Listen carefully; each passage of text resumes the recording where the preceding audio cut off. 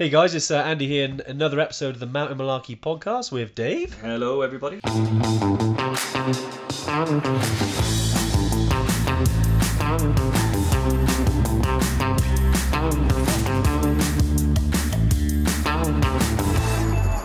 Hopefully a few more people join us. Hey Mona, hey Bryce, Suzette, Jane, Marky V. A little bit frozen, Mark, a little bit frozen. Jim, here we go. So great stuff. Good to see some usuals on. Gary, married Yeti. Yeah, certainly. Amanda, great stuff. Yeah, Dave, nice to be back. It feels weird because I think I've missed a couple over the last month or so. But yeah, mate, you've been. It's nice to have my thank you for joining me and my guest presenter. I know, mate. You've been living it up. You've been on the other side of the wall, mate, and I've been on the watch. That is true. Yeah, no, I appreciate that. And I did see some sort of highlights from last week. I know you and Fee were smashing it. Yeah, no, it was good. Yeah, it was a good one last week, actually. It was. We decided to talk about training, but it sprung into an altitude one and a training one and an equipment one. So it's it's just the way it goes. But it was great. It's good. It's nice to have different face every time, isn't it? But I think you're here for the foreseeable now, right? And there's no. Well, yeah, it's funny, isn't it? Because we've got 2 weeks and then it's then we've got Christmas. Well. Yeah, are we gonna have Christmas off? Are we? We got Christmas off, mate. Yeah, and nice. It does happen. Yeah, but no, it is great to be back, and I left you guys in good hands. It looked like a great live. But this week, we couldn't help but kind of get drawn in by Nims and his 14 Peaks. I watched it when I got back for my honeymoon, and me and Dave, as you can see, Dave's clearly a fan. He's wearing a nice little Project Possible hat today. You're well on brand today.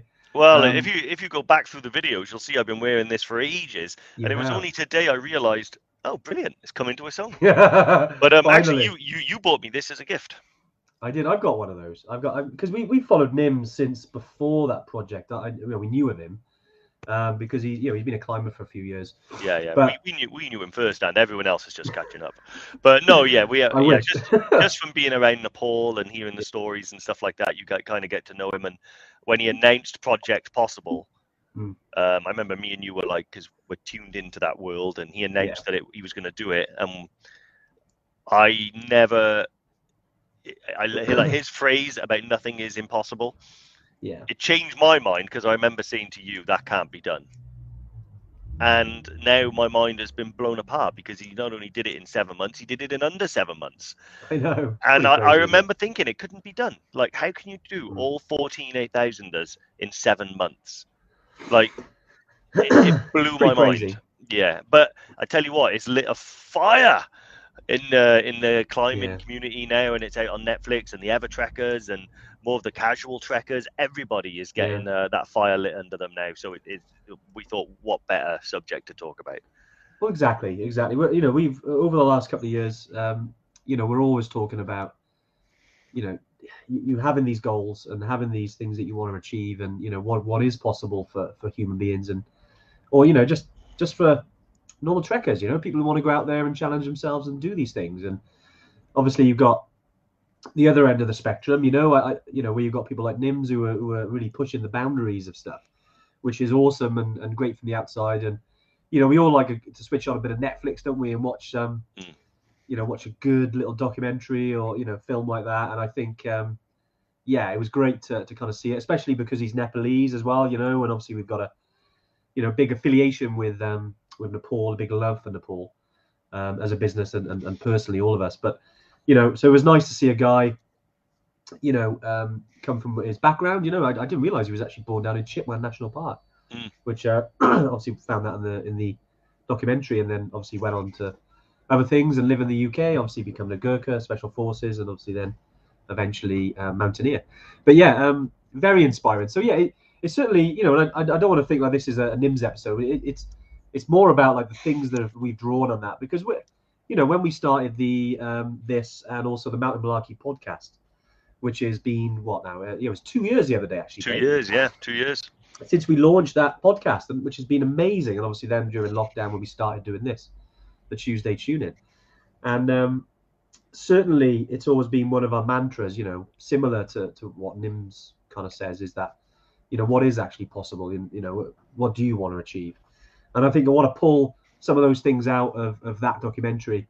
Like people maybe have said, look, they've pulled things from some of our episodes. Yeah. They found, even if it's one thing that might help you, that's what we're here for. That's what we're here to answer your questions and to make it possible. Because 100%. I mean, and people, like people like Nims in any industry, in any sport, whatever happens at the pinnacle filters down to the rest of us, and makes us realize things that aren't possible, like Formula One. All the technology that goes into their cars down the years will end up in your hatchbacks and saloons that you're driving around on the street. And much like that with the mountains, what Nims is doing now, because what I really like about him is it's not just the physical feat of doing all 14 8,000ers in 7 months, which is mind-blowing in its own.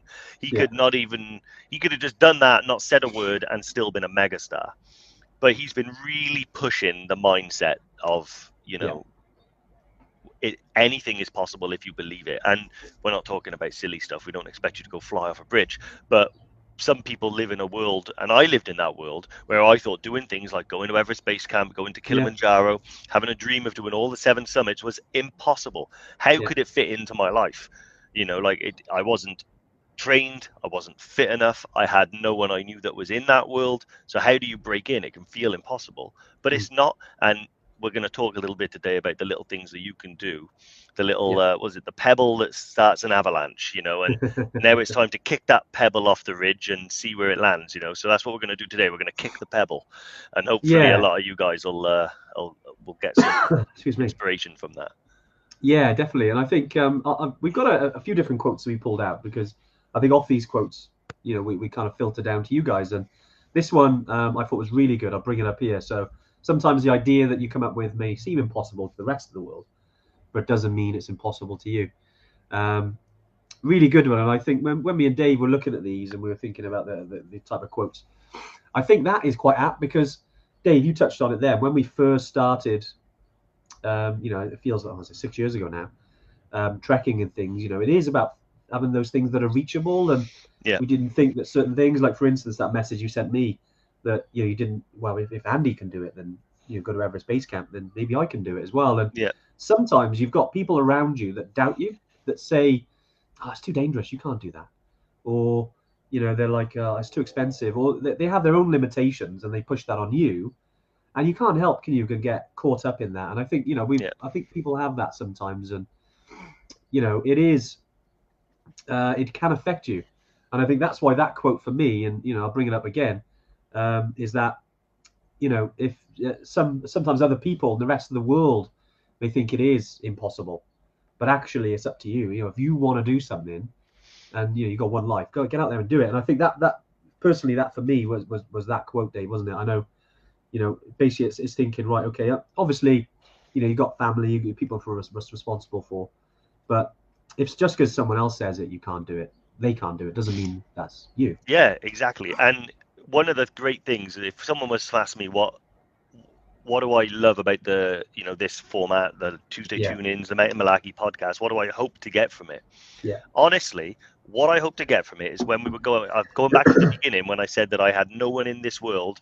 I wanted to go to Everest Base Camp, I wanted to go to Nepal and the Himalayas and be an adventurer and do stuff out of the ordinary, but I had no connection to that world at all. It was just out there in space. And then a guy I used to work with, who I spent less than 3 months with, was Andy. I worked with him for 3 months. Then we went our separate ways. And then I saw on Facebook that he went to Everest Base Camp. So I messaged him, and that was it. That was me kicking the pebble down the mountain that started the avalanche that is what you see before you.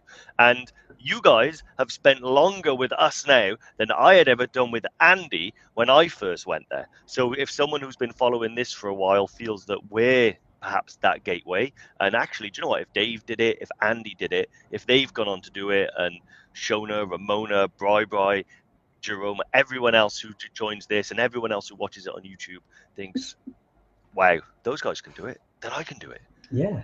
And that's it. And then all of a sudden that it'll go from impossible to possible. Like that's that's what I love about this format, you know, is that we can perhaps do that for someone. Yeah, it'd and be it might make a amazing. difference. Yeah, it Exactly, might. Dave. And you know, it does come down to your life, doesn't it? And you know, I know we're starting off quite deep here. You know, we have got some questions come through, and you know, if you have got any questions, drop them in, guys. But I think it's all very valid, and you know, it's always good to leave room for things, isn't it? We're always, you know, as part of our Yeti's mantra, you know, we always like to leave room for all of our opinions because you know we're all different people, and I think sometimes you know people agree with things that Nims does. You know, he is quite you know, he's quite like, I'm doing this. You know, he's good in the documentary. He talked about the team and things like that. I think I had a lot of comments before that, you know, he is very much, wow, very self-centered. But actually, you know, it was about the team. He wouldn't have done that without the team, no doubt. It is about the team, 100%, always is. But we have to leave room for those opinions of, obviously, okay, yeah, you know, I think he said a comment, didn't he, around, you know, if a Westerner had done it, you know, he would have got far more press than he got because he's Nepalese. And you know, whether that's right or wrong, and whether we agree with it or not, you know, part of it's probably right. You know, it's it can happen, and again, I respect that opinion. You know, and I know I think it was Ian, isn't it? I think mentioned that in the comments there, and yeah, Ian, I know what you mean. It's, you know, whether we agree with it or not, you know, there's room for it. That's his opinion, isn't it? And, yeah, but he's a force of nature, though, you know, so that, and he has to be. And with all the greatest people, you know, whether it, you know, again, reaching the pinnacle of any sport, they're always going to be slightly controversial. You know, you look at like Maradona, you know, George Best, all of those types of guys. I'm just pulling names that my dad has told me are the best footballers, and you know, you're gonna get that type of personality, you know, and he will. And let's not forget that he's a special forces soldier as well. He's not just a climber. He has a really big history, you know, of going into dangerous situations and by sheer force of will coming out alive. And that doesn't lend itself to someone who's perhaps, you know, a navel gazer, a shrinking violet. You know, he's an outgoing personality. And if I want to bring this back to ground for a second, it's impossible. I've seen Evertrek, I've seen my friend, I've seen whoever. Now I want to do it. Do you know what? I've always wanted to climb Aconcagua. That's what I'd love to do. It's the highest mountain outside the Himalaya. Wow. So that's what I want to do. So shall I just go now, or is there a way that we can do it? Yeah. So and I know this is something that you work on, like just to say you can just go to Aconcagua and try it. And we're not against that. We love the idea of people just going and doing stuff, but it's not for everyone. Not everyone will be able to do it. So you can lay a path out before you, right? And so yeah, we've got a little. Yeah, Dave, good intro, mate. Good, I like that. Very good. No, because we were talking about this before, and we're always like, you know, and I think a big part of this was about, again, what's possible, what's not impossible. What's possible and what's impossible. And it's like, well, you know, sometimes, yeah, you can't just get off the sofa and do these things. I mean, sometimes you can, right? But I know that, you know, Nims, he didn't just wake up one day and then do it. He did a lot of 8,000 meter peaks before he tried this. He spent a lot of time at altitude. He was obviously a very fit man. He had a very strong mindset. You know, he didn't just turn up and climb these 14,000 meter peaks, as much as it seems that way. There's a lot that goes before it. And I think, you know, me and Dave, and I hope it does this justice, because we're always like, you can, you know, and I know a lot of Evertrekkers have. They've just turned up and summited a 6,000 meter peak. Okay, you know, they've done a bit of training in the UK, and they hadn't been to altitude before. You know, first time altitude, they've done base camp. First time altitude, done Kili. You know, and which is massively inspiring. You know, we're like, we don't want to put people off who have thought, okay, well, I'm going to throw myself in the deep end, because you will succeed with the right positive mental attitude. But if you want to make it easier on yourself and you have a far more enjoyable time, then there's a little bit of a roadmap that, you know, we kind of think, okay, if you did these things, then you're going to have far more better chance of success. Like Dave said, if you woke up for one day and thought, I want to climb Aconcagua, okay, cool. What needs to happen for you to climb Aconcagua? What things do you need to do? What state does your mind need to be in? What state does your body need to be in? How much it's going to cost? Like, there's so many different things. And so with this little roadmap, and Dave, I'll plow through it, because I know we came up with a few things. And So you've got the first one, which is, where you start, right? This could be let's call it a couch to Aconcagua, something like that. So you get off the sofa, you start walking. I mean, we think that as the base, you get walking, even if it's on flat ground. You don't have to be a mountain climber. You don't have to be a trekker even. You can just get out there and walk from your house door. I think all of us during lockdown have done that. And then you can think, okay, what's the next level up from that is, to us, it's just getting out hiking. So you're getting away from the streets. You're actually getting out in the hills. Maybe you've got moors local to you. Maybe you've got some, if you're in Scotland, maybe you've got some, you've got some Maryland. You've got some, lower peaks. You're not necessarily going for the Munros. But it's about the times you're getting out for like a 4 to 6 hour hike. That's a good place to start. You can walk in, 4 to 6 hour hike. Then we can, okay, well, cool. What's next? Let's climb a peak. Let's challenge ourselves. Let's achieve something. Now we know we can walk 4 to 6 hours. Let's summit a Munro. Let's climb a hill. Whether in the Peak District, Lake Districts, Brecon Beacons, all the way up in Scotland. Sorry, Anne, I think you've been arrested. I know. I can hear it. Sorry, mate. No. They haven't arrested me yet. So then, you've climbed a peak. You've had that success. Always feels good. Then I think you've got to step it up. Then why not do that twice a month? Imagine you can do that twice a month, 4 to 7 hours of hiking. You've really stepped it up then. You might even be going to the gym midweek. Now we're thinking of, okay, now you're into your trekking. Clearly you're fitter. You're out and about. What would be your first trip? Everyone says that, should I do base camp first? Should I do Kili first? Should I do Toubkal first?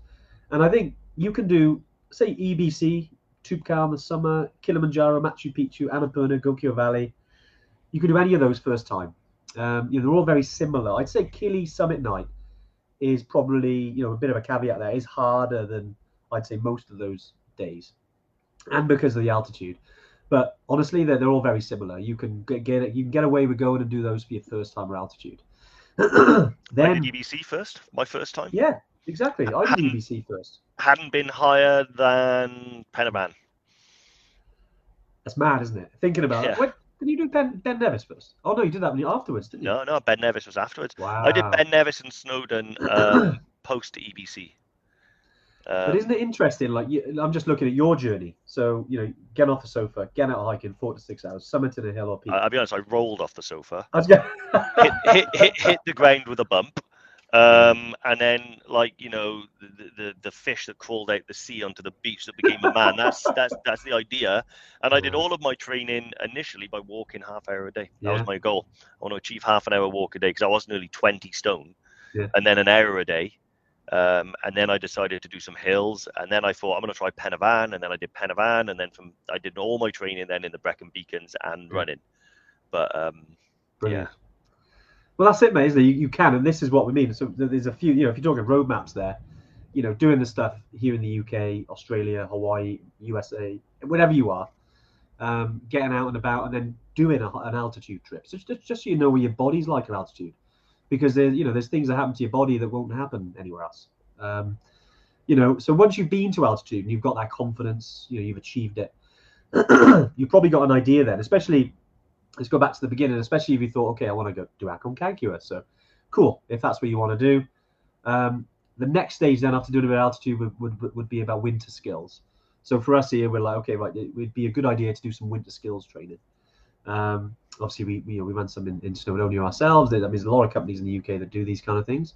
Navigation training, you can even be a mountain leader. There's lots of things you can do. And once you've got those skills, it just gives you a bit of confidence. I mean, because the next stage for us would be, going on to like a Mera Peak, an island peak, 6,000 meter peak.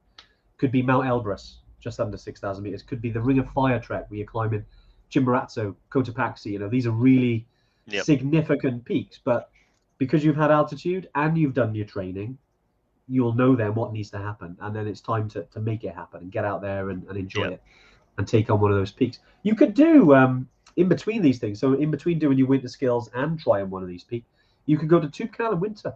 Why not? Yeah. It's in terms of the altitude, it's not that significant, but it's a good challenge. You could even, if you wanted to go physicality wise more, you could probably do the 3 Peaks 3 Passes trek. Yeah. That's kind of that level. So just roll back. So you got EBC, Kili, Machu Picchu. Then we got some winter skills training. Then we've got some things like either Mera Peak, Island Peak, Ring of Fire, or Elbrus. And then once you've done that, then you could look at Aconcagua. or 8,000 meter peaks, onwards, because I think then you've got a real taste of altitude, you've got a taste of winter conditions, you've got the skills, you've got the mindset of already having achieved something in altitude, and then when you take on Aconcagua, imagine what confidence you have going into it. Yeah. I think this is why we were talking about, okay, if we did have a bit of a roadmap, that's what we would do. That's what we would recommend.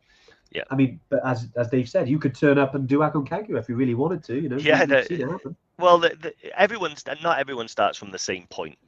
Like some people are like me. The beast that crawled out the sea and started to develop legs. Other people, man, they're like racing snake, whip it straight away. And they've got that ability.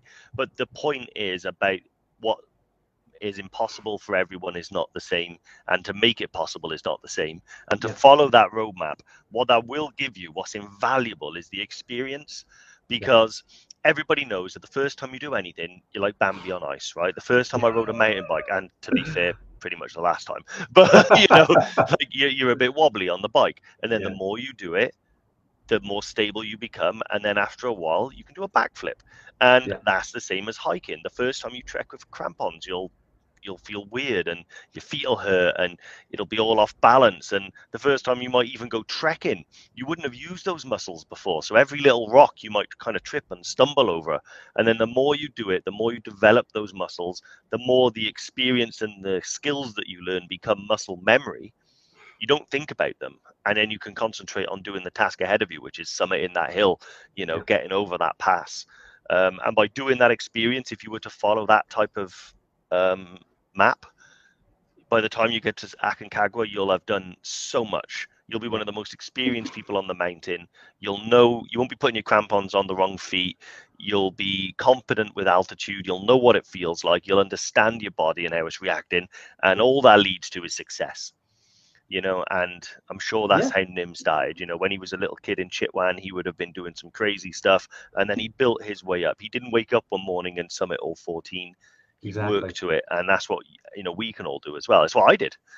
The first time I did EBC first, and then after EBC, then it was more EBCs. EBC again. And then EBC again, and then EBC again, and then what did I do after that? EBC again, but no, and then Kilimanjaro and loads of other things. And but it all started with a little bit of experience, and I could not, and particularly with Kilimanjaro, because that's a funny one. Lots of people go to do Kili straight away, and Kili is one that I'm happy that I had some altitude experience before I went and did Kilimanjaro, because I can see how summit night, particularly our summit night, because we didn't have a quiet, easy, warm evening. It was a storm. It was freezing. I don't know what temperature it was, but I think it was close to absolute zero.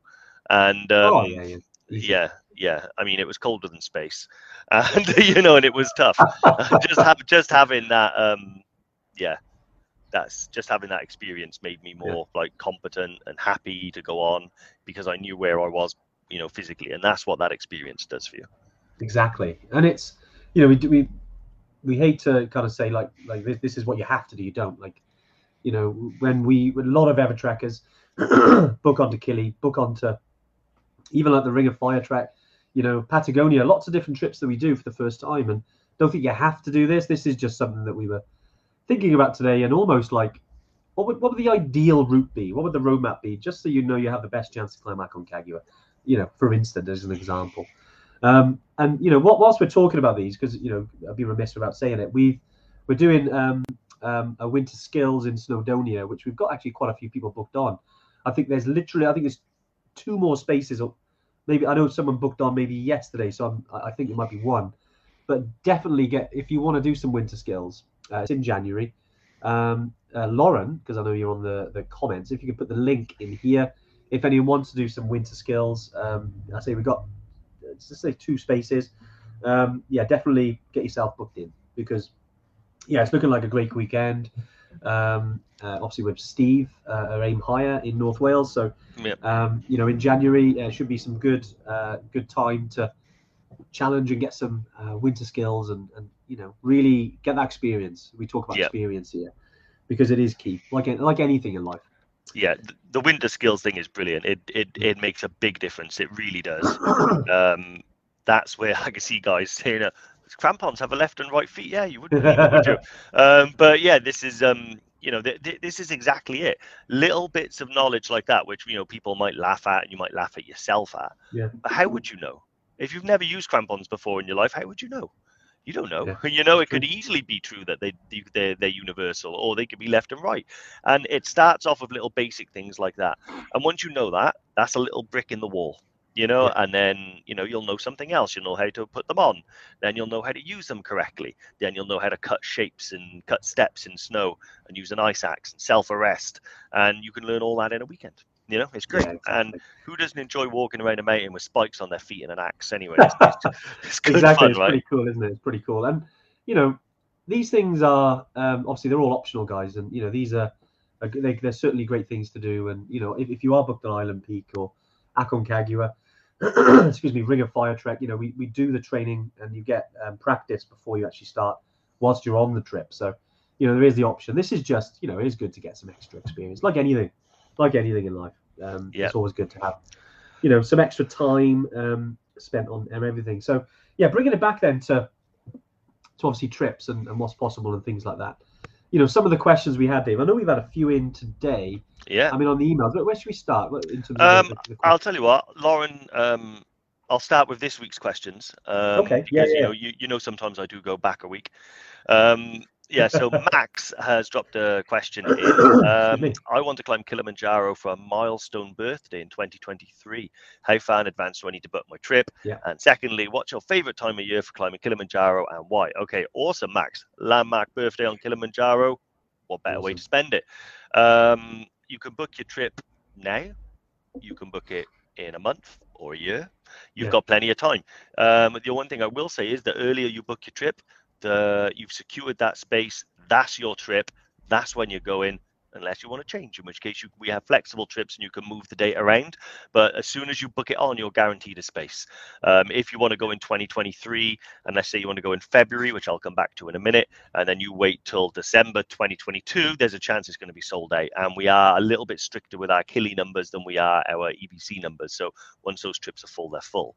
My favorite time of year, I think Andy would agree, we went in February. Yeah. Was it January or February we went? And end of February into March.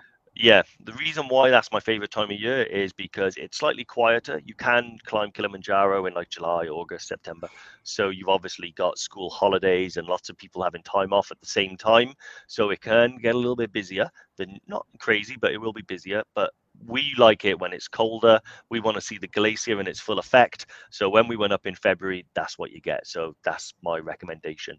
But the best time of year is the best time that it works for you, to be honest with you. So I wouldn't put off going. If you say you want to aim for February after you've hearing me say that, but you think, do you know what, it's not going to work for me, I need to go a bit later in the year, then go later in the year. The best time is the time to go, the time that works for you, essentially.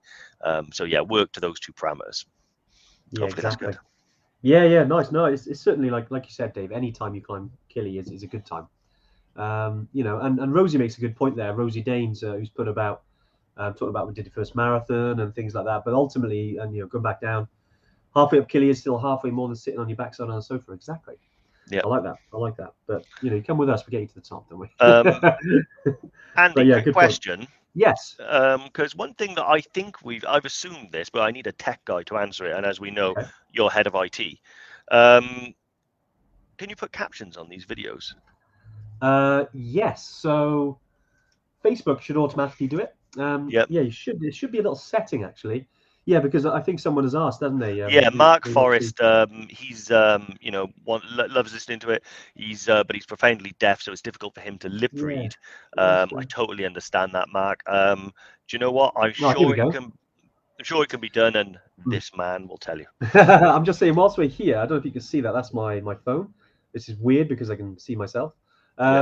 Literally, you've got, if you click on the screen there, and then the top right, you should have the 3 little dots. This is if you're watching it on the app, and it should bring up a little menu. I don't know if you can see that. And then on there it should say turn on captions, auto generated. So then now, there we go. You can see my captions. Oh, let's have a look. Have been turned on. Okay. Nice. So yeah, that's how you do that. So yeah, if you want the captions now. I know some people have said the captions aren't 100% accurate. So apologies on that. yeah, if you've selected the captions are on, you can turn it on and off. By the way, with Facebook on the Yeah. app. Yeah, you can. Yeah. Yeah, So- you can just turn it in and off.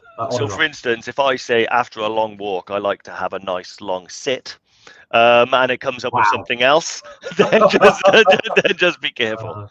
Yeah, exactly. And Mark said as well, if you listen on PC, click the closed caption button bottom right. Awesome. Yeah, there's yeah, because I know it depends on what you're watching on today. If you're obviously on YouTube, I know because I know what we do is we put these on YouTube after obviously not live, but just so people can watch them. Then yeah, you can obviously they have captions on YouTube as well for that. It did say sit. Here we go. Okay, nice. Well, there you Wow. are. There you are. That is brilliant. No, we got to be careful. I read the captions thing and I think, wow, is my accent that bad? It can't understand us. Yeah. Oh, apparently Jane has said earlier on. It said we were running treks to the BBC. So that's well, good. you know, they've moved as well, haven't they? We have to change our itinerary. Yeah, I think they're in Manchester now, right? Manchester now, right from London to Manchester. Wow, you know, why not? Let's go and watch a United game at the same time. Yeah. But no, yeah, no, good point. But I hope that helps you, Mark. Obviously with obviously watching us. Yeah, just sorry, I love it. Hi, Davo, mate. Is the knee gold or like a dog on lino? That's from you know who. Bronze. I actually had a really good mountain bike ride last on Saturday. It was great. One of the best I've had since pre-injury. But yeah, I'm a bit hobbly today because I've knackered it, just tiring it out. But no, it's great. Going well. Can't complain. I mean, I do and I will, but you know, can't complain. Good man. Now, mate, you've been. I think I asked you yesterday, and I was like, you know, I've forgotten to ask you about the knee because it's been a while. Yeah. But yeah, you do seem to be carrying on, and you know, it's great to see the progress. Yeah. Well, you've always got to have it in the back of your mind so you don't re-injure it, at least for the first year.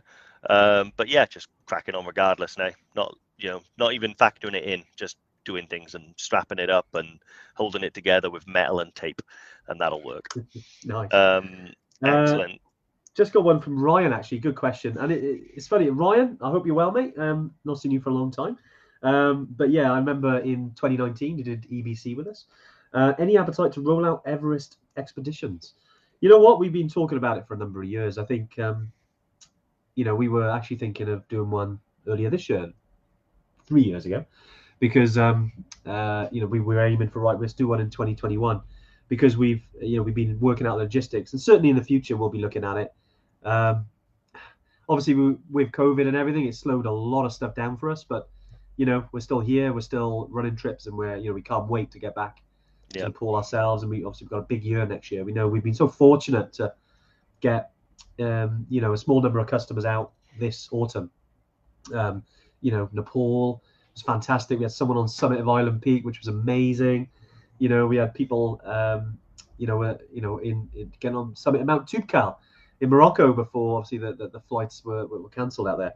So yeah, mate, it's been amazing, and certainly we'll be doing it. And yeah, if you're keen, because obviously I know Ryan, you do like Nepal, and you're thinking about it, mate, then yeah, love to have a chat with you about it. I think certainly we're pushing out to people who are keen, from an application point of view, just because it's. I know we were talking before about people. It's a completely different industry, you know. Obviously, we're talking about NIMS. Yeah.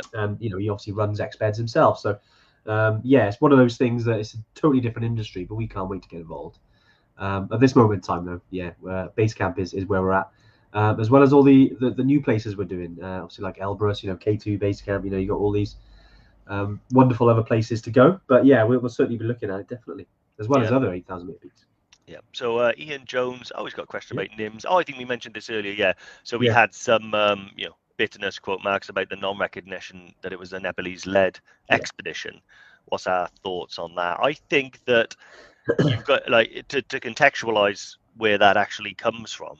There has been, and this is undoubtedly, a history of taking the work of the Nepalese and the Sherpas for granted, and the work that they've done on the mountain in laying way through the ice doctors through the ice field, the fact that they stock all the camps, they carry all the loads, they carry all the oxygen, they carry all the tents, the medical equipment, and yet there's this thought that they're not really put on the pedestal or given the recognition they deserve, and that's been going on since the dawn of mountain climbing in Nepal. And it's coming to a point now where obviously Nepal is becoming a more modern country and a more modern community of people, and they're asking for what they're due. So that's the context of which that opinion comes from. Personally, I think, you know, I mean, everybody's got to judge it on their own sort of stance. I think that 100%. I think the fact that it was a Nepalese-led expedition was outstanding. They're some of the best climbers in the world, and that's undoubted. You know, you can't be doubted. I think I understand where that's coming from, and I'm not Nepalese or a Sherpa, so I can't speak to it myself. But I take their word for it, and I think that they do deserve all the praise and more. But I understand where that's coming from. Yeah, exactly. It's, you know, there's no. I think it's, if you've got an opinion on it, it's all good. You know, like I said earlier, there's room for everyone's opinion in this place. There's no right or wrong. I think ultimately, he's like, I think we're all, me and Dave are like that. Because we've chatted, you know, personally about, you know, we're never ones to we never connect with people who show a lot of ego. We're quite, you know, no one likes to show off, right? But it's, you can't help but get drawn in. I mean, naturally. You know, if someone's shouting about themselves and how good they are, we kind of walk the other way. You know, we just don't connect with those sort of people. But, you know, we couldn't help get drawn in with him. Because of he's Nepalese and because he's doing a lot for Nepal. And, you know, he's giving it a go. And I also like his attitude as well. You know, he's obviously copying our little Shaka here. No, he's not. But no, not quite a Yeti. But no, he's you can't help but anyone that brings positivity to people is great in my eyes, because you know, there's so many people out there who focused on the negative stuff, but I think Nims comes out of the positive way, and I can't help but like that, because you know, we like to share positivity. That's why, you know, over the last 22 months we're trying to keep people positive about going traveling, you know, because while you can't travel, that's what we can do. And me and Dave, you know, we love traveling, we love the mountains, we love Nepal, Tanzania, all the countries we work in, and we want you guys to go out there and have a positive experience. So I think it is good to think about these things, and, you know, I always try and approach it from the positive way, you know, and frame it in a positive way, and he's doing a lot of positive energy with talking about mountains and pushing people and asking what's possible, you know. Awesome in my eyes. Amazing. Nice. Right, Dave, what's next? I know we've had go on, go for it, mate. Ryan Pertle has asked any appetite to roll out an Everest expedition. He did EBC with us in November 19. I answered that one. Yeah. So where were you when I answered that one, Dave? Did you answer that one? Did you? Sorry, mate. Sorry, mate. Back saying thanks for the reply. Oh yeah, sorry, mate. I must have been reading something else equally as important. Do you know what? As I was reading it, I thought, I think I've read that. To be honest, I haven't been able to read them properly up until now because I couldn't see my glasses and they were right in front of me. Brilliant. I was going to say, mate, your IQ's gone up. Yeah, I know. Yeah, well, a couple of points. Well, it does. Yeah, because you being able to read, I think, should be factored into that. So let's have a look. Gabe Pinkerton has asked. Quick question: what do we sleep in when we are on Kilimanjaro? She means what do we wear? I think that'll all depend on the individual. A lot of people wear thermals because most nights it's going to be pretty cold, particularly once you get past sort of Shira Camp and stuff like that, and you get to the altitude. So pretty much I just make sure that I got like a t-shirt on, you know, some shorts, and that's fine for me because I sleep quite hot in my sleeping bag. But certainly when I got really high on the mountain, I slept in I'll be honest, I think I slept in my trekking gear. You know, I had some warm trousers and a base layer, so I just slept in my trekking gear. So when I woke up, I just throw my boots on and have a go. You know, I might have a wash and everything like that, but you've got to put dirty trekking clothes on the next day anyway. So some people will, you know, sleep in their trekking clothes. Some people will sleep in some casual clothes. Some people will sleep in thermals. It all depends on sort of how warm or cold you run and what makes you more comfortable. So, hopefully that's answered that. Just thermal socks. I reckon it will be bloody cold. Yeah, Joel's got a smash on there. Bang on. It's certainly the first couple of days you're climbing Kili it can be quite warm, especially as you come through the jungle, and then you finally step onto the plateau and you start there. It starts to cool down then. But you'll find what works for you. You know, if you feel too cold, put something on. Dave said there, you literally, when you get higher, you've got your trekking gear and it's like, it becomes like your suit. And Yeah. you just wear it to sleep, you wake up, and then they bring you some warm water to maybe wash your face and clean your hands, cup of tea, and then you're right as rain. You don't even have to get changed. Yeah. Trekking, honestly, it sounds like, what about having a shower and stuff like that? Honestly, when you're trekking, you power through. You'll be fine. You'll do just fine. You'll be great. Yeah, trekking's not a clean activity, I'm afraid. There's no, particularly in the remote regions of the world. So yeah, bring some disposable wet wipes, and then put them in a dry sack and take them back and get rid of them ethically. That's my advice. Nice. So Ramona, I've actually got a proper question this time, and wow, thoughts from on Ramona. thoughts on Tanzania and any travel restrictions in 2022. I actually spoke to Jane yesterday, and they have not heard any rumours about travel restrictions. And anything different? Yeah, I think naturally, and I can understand the question because over the last couple of weeks, it's certainly been interesting, isn't it? And whenever a new variant comes along, it's always that time of they're finding out what type of variant it is. And naturally, it's going to affect any decisions you make on travel, right? You can't get away from that. So I think, like we've talked about it internally. We've had chats with suppliers, because and I think ultimately what's going to happen with this is that it's going to be different to previous. There was James who messaged me. I sent him a little video earlier because he's talking about EBC in March, and I was thinking about booking his flights, and it's the exact same question really. And what I said to him is like, there's going to be more. Obviously, if it's red list, that's completely different. I mean, at this moment in time, there's no, we've not been informed it's going on the red list yet. And, fingers crossed, hopefully it's kept on the rest because, especially this new variant, it's everywhere now. It's not just in Africa. I think initial concerns were it was. Yeah. But now it's everywhere. So ultimately, what's going to happen is it's just going to be more testing. So, for instance, where it was only you have a test, when you get back after 2 days, it's probably going to mean you have to have a test, and this isn't brought in yet. So we haven't got any finer details, but it's highly likely will happen. There'll just be more testing maybe before you go into the country and before you come back. So very similar to probably how it was last year. So for instance, I went to, where was I? Portugal midway, I think it was towards the autumn last year. And, I think in that week trip, I think I did 5 tests.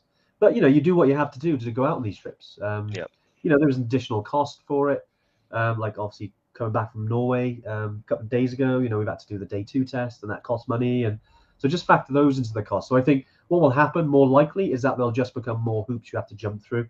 Yeah. But at least we're able to jump through the hoops, right? At least we're able to go to these places. I think with regards to it coming on the red list, I mean, we haven't got a crystal ball, but at this time, I'd say certainly, let's stay positive about it. Definitely. Yeah. Awesome. I can see that Keith Walker, Keith, you legend, he's just done EBC. So yeah, awesome job, mate. Awesome job, and totally. Yeah, whatever job the Sherpas are paid is certainly not enough. Yeah, it is 100%. A tough role. There is a short documentary film about, I think it's called Porter or something like that, about an American guy that goes out to Nepal, and he actually can speak Nepalese, so I'm assuming he's been out there a while, and he actually carries a porter's load to EBC and back. Pretty eye-opening stuff. Jerome was asked winter skills training for Patagonia. Can't harm, mate, can't harm.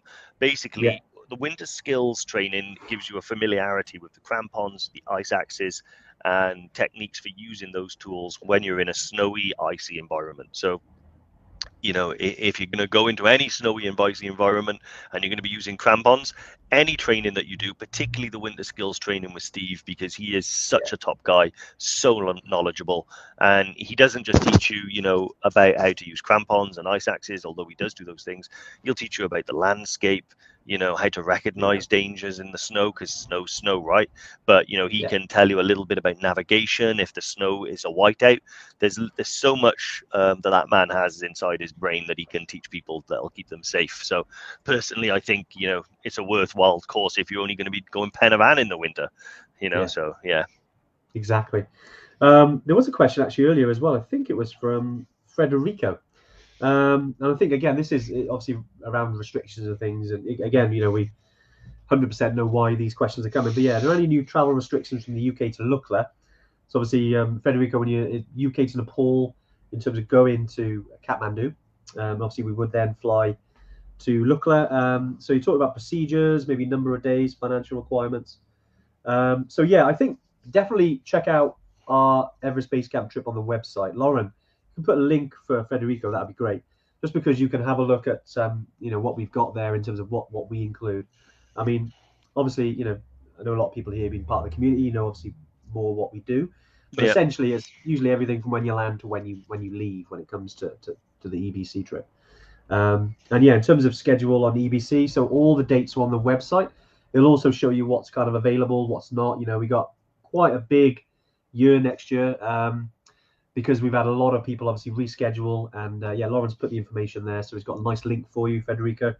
Check out the trip. You can download the guide as well, and when you download the guide, it'll follow up with you with like an email walkthrough of the entire trip. And on that walkthrough, you've got some videos of each day as well, so you get a bit more of an idea of what you've got there.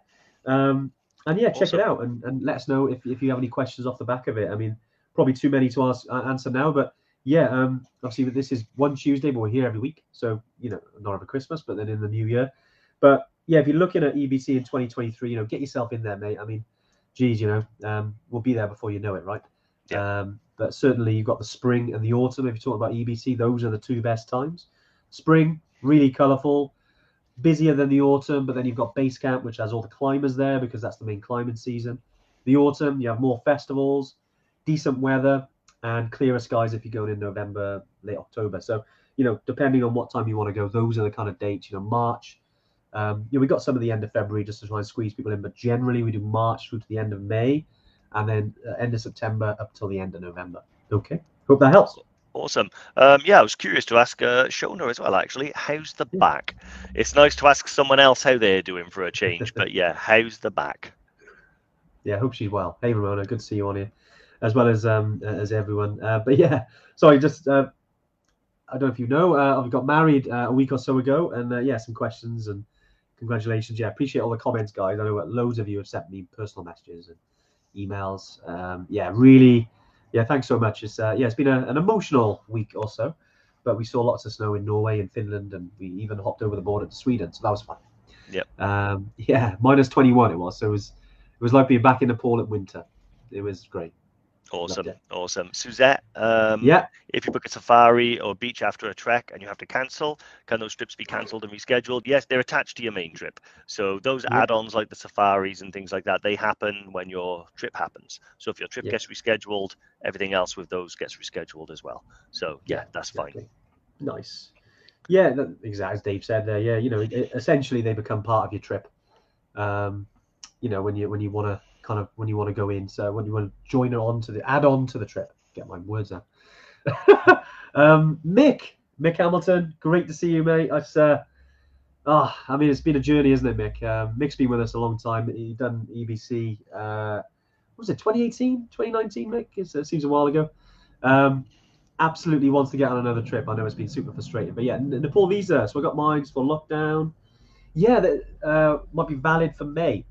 I know they've got a certain time, haven't they? Dave, because when you get it, isn't it 6 months that you get? Yeah, I believe so. But I think if you contact the embassy, you can move it as well. You can move so it. They'll know if you've been in the country or not, if the visa's been stamped and stuff like that. So I would say I believe it lasts about 6 months, but I think you can extend it as well. Maybe there'll be a small fee, but Mick, you travel about a bit. Go to Kensington in London, walk into the embassy and have a chat with them, or give them a call. But personally, I think it's so much easier to go there. My dad went in there to get his visa, and he was in and out in half an hour.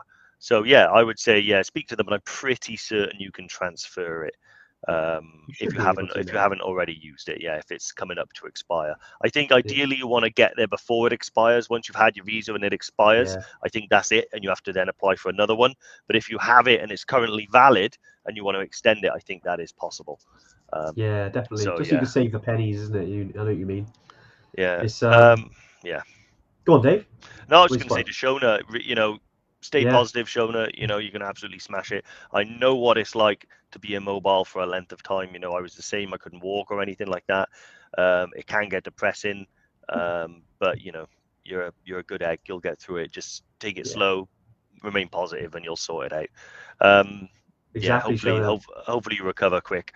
What happened anyway? Is the physio giving you, is it like a disc or something like that? But yeah, let me know. I'm interested in injuries now. I don't know why, because I know how much they can affect people. So I really do hope that you're staying positive, because that was the biggest challenge for me, I think, was staying positive. And I was lucky to have people like this nutter, to sort of help me along and stuff. So hopefully you've got a good support network as well. Yeah, exactly. No, it is. Yeah. Let us know you get on, Shona. Yeah, I know you've been part of our Evertrek community for a number of years, mate, and you'll be back. You'll be back smashing it before a long time. Just try and get some good Netflix in and good content before you come back, and keep the mindset going. I always think if you can pick a date that you're aiming for, or something to do on that date when your targeted recovery is, because it's always good, isn't it, to aim for something. Dave, I think you can maybe connect with this, because you were talking about Toubkal, and that was a good target for you in your mind when you're going through the bad days, right? Yeah, exactly. I mean, you just got to, like, it was weird. I had the big goal and then a little goal, so the big goal was obviously I wanted to go to Toubkal when we had it planned. Obviously, the world had other plans for that trip, but it didn't matter at the time. And then the little goals were, like you said, get some movement back. Mine was just walk about without crutches, even like little bits around the house and stuff. And then after that, it was, kind of leave my crutches at home and go out, and then slowly get back into exercise. But wow, just a bad spasm. That is crazy, isn't it? The way the back can happen like that. I remember watching something. I don't know if this might help or not, but I watched something it was literally a Facebook video, and it was about a chiropractor in Australia. And some young lad walked in, and he was almost bent at 90 degrees and couldn't move because he was having terrible pains, and they gave him some treatments over the course of a few weeks, and it completely cured him. So maybe that might be something, but obviously listen to your physio and do whatever he says. Take it easy. Suzette has asked a question: is it better to mail request it or get the visa there? So I'm assuming So this works. I'm assuming it's either Kili or EBC you're after. So both of them do visa on arrival, or you can get your visa in advance. Always best to get it in advance. The visa holes in these countries, they love a long wait. They love it. So you'll be queuing there for hours, and sometimes it's just a bit uncomfortable, a bit stuffy and whatnot. If you get it in advance, you feel like a celebrity, because you just walk past all those queues, straight to the visa people, hand it over, and then carry on. So get it in advance if you can. If not, get it on arrival. Both myself and Andy have done that on a few occasions. But after once or twice doing it, I just thought, you know what, I'll just get it beforehand. It's so much easier. So much easier, isn't it? And like you said, it just saves a bit of time. Then you're not in a rush then. Then you want to get to your hotel quicker when you land, right? You just want to get, especially after a long flight, and you want to maybe grab a beer, or have a lay down, depending on what time. You have some food. You want to get in. So anything that speeds up the process. I mean, like Dave said, you can do it when you land. We've all done it, and it just might be an hour or 2 hours, sometimes longer if it's super 4 hours we've had. It was in Tanzania. We arrived in Tanzania just as they renewed this the arrival procedure. So they had this new queuing system, but there was no signs to explain the system. So what me and Andy saw was much like a checkout counter. There was a line, and there was loads of people, and there was 4 lines. So we just joined a line thinking they'd all did the same thing. No. You need to start at one end, and you need to work your way down the lines. So we queued for absolutely ages to get in, and then we're told, go to that one. So we had to go all the way back to the beginning and then queue out. It was very interesting. So that was that nearly broke me, but worth it though to get into Tanzania.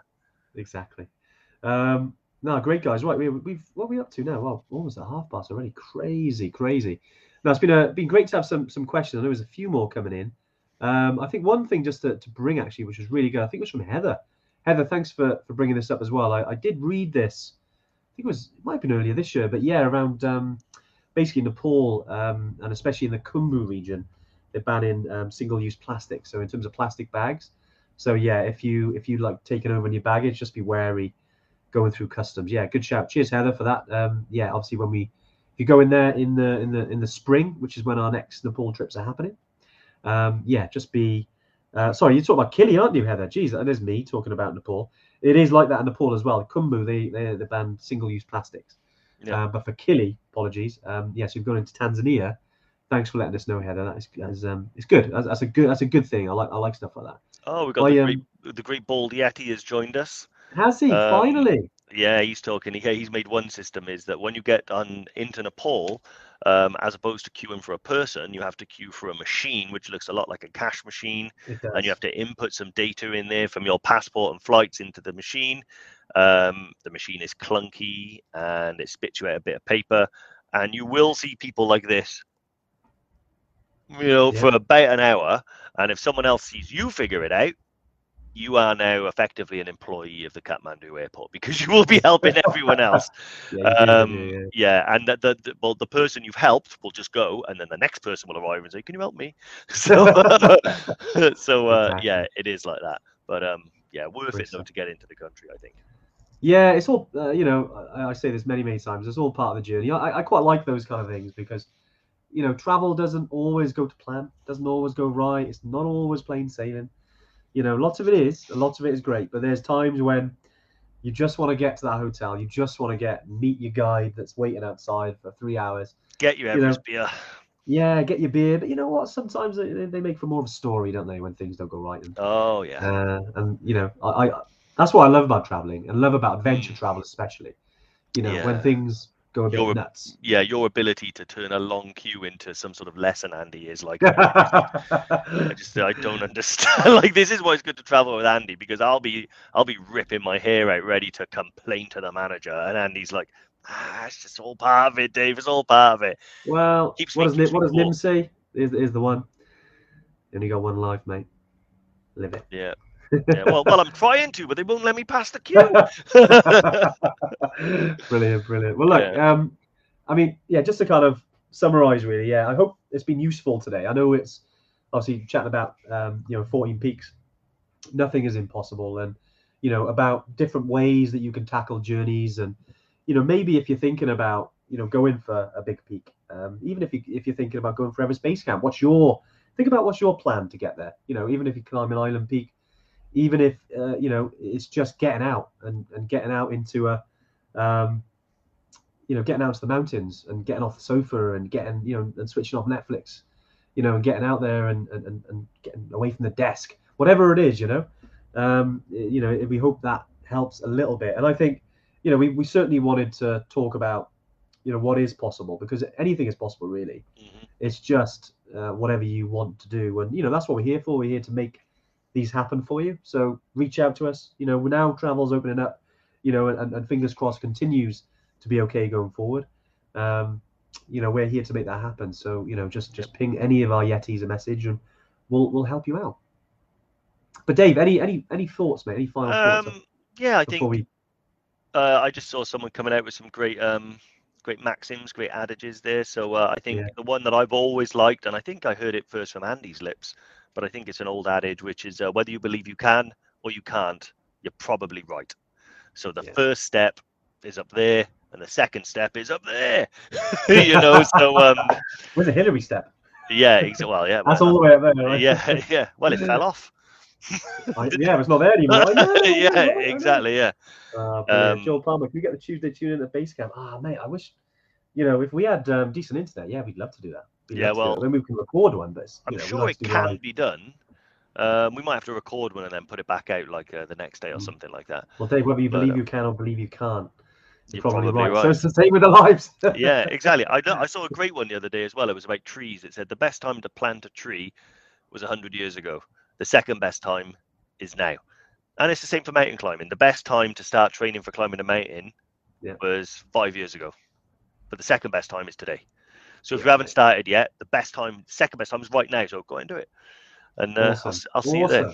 Yeah, that's great. All right. Well, we'll catch you next Tuesday. We've got a great one next week because Christmas is on the horizon. Yeah. We got some nice little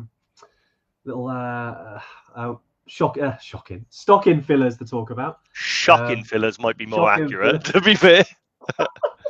Brilliant. But guys, I hope have an awesome week, whatever you're up to. And we'll see you next Tuesday. Yeah, see you on the flippity flip.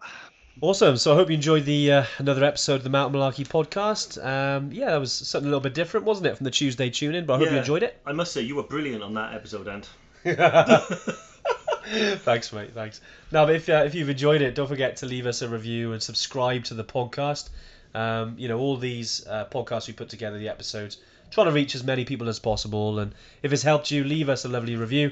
And yeah, we'll see you again next week. Yeah, all the best, guys. Bye.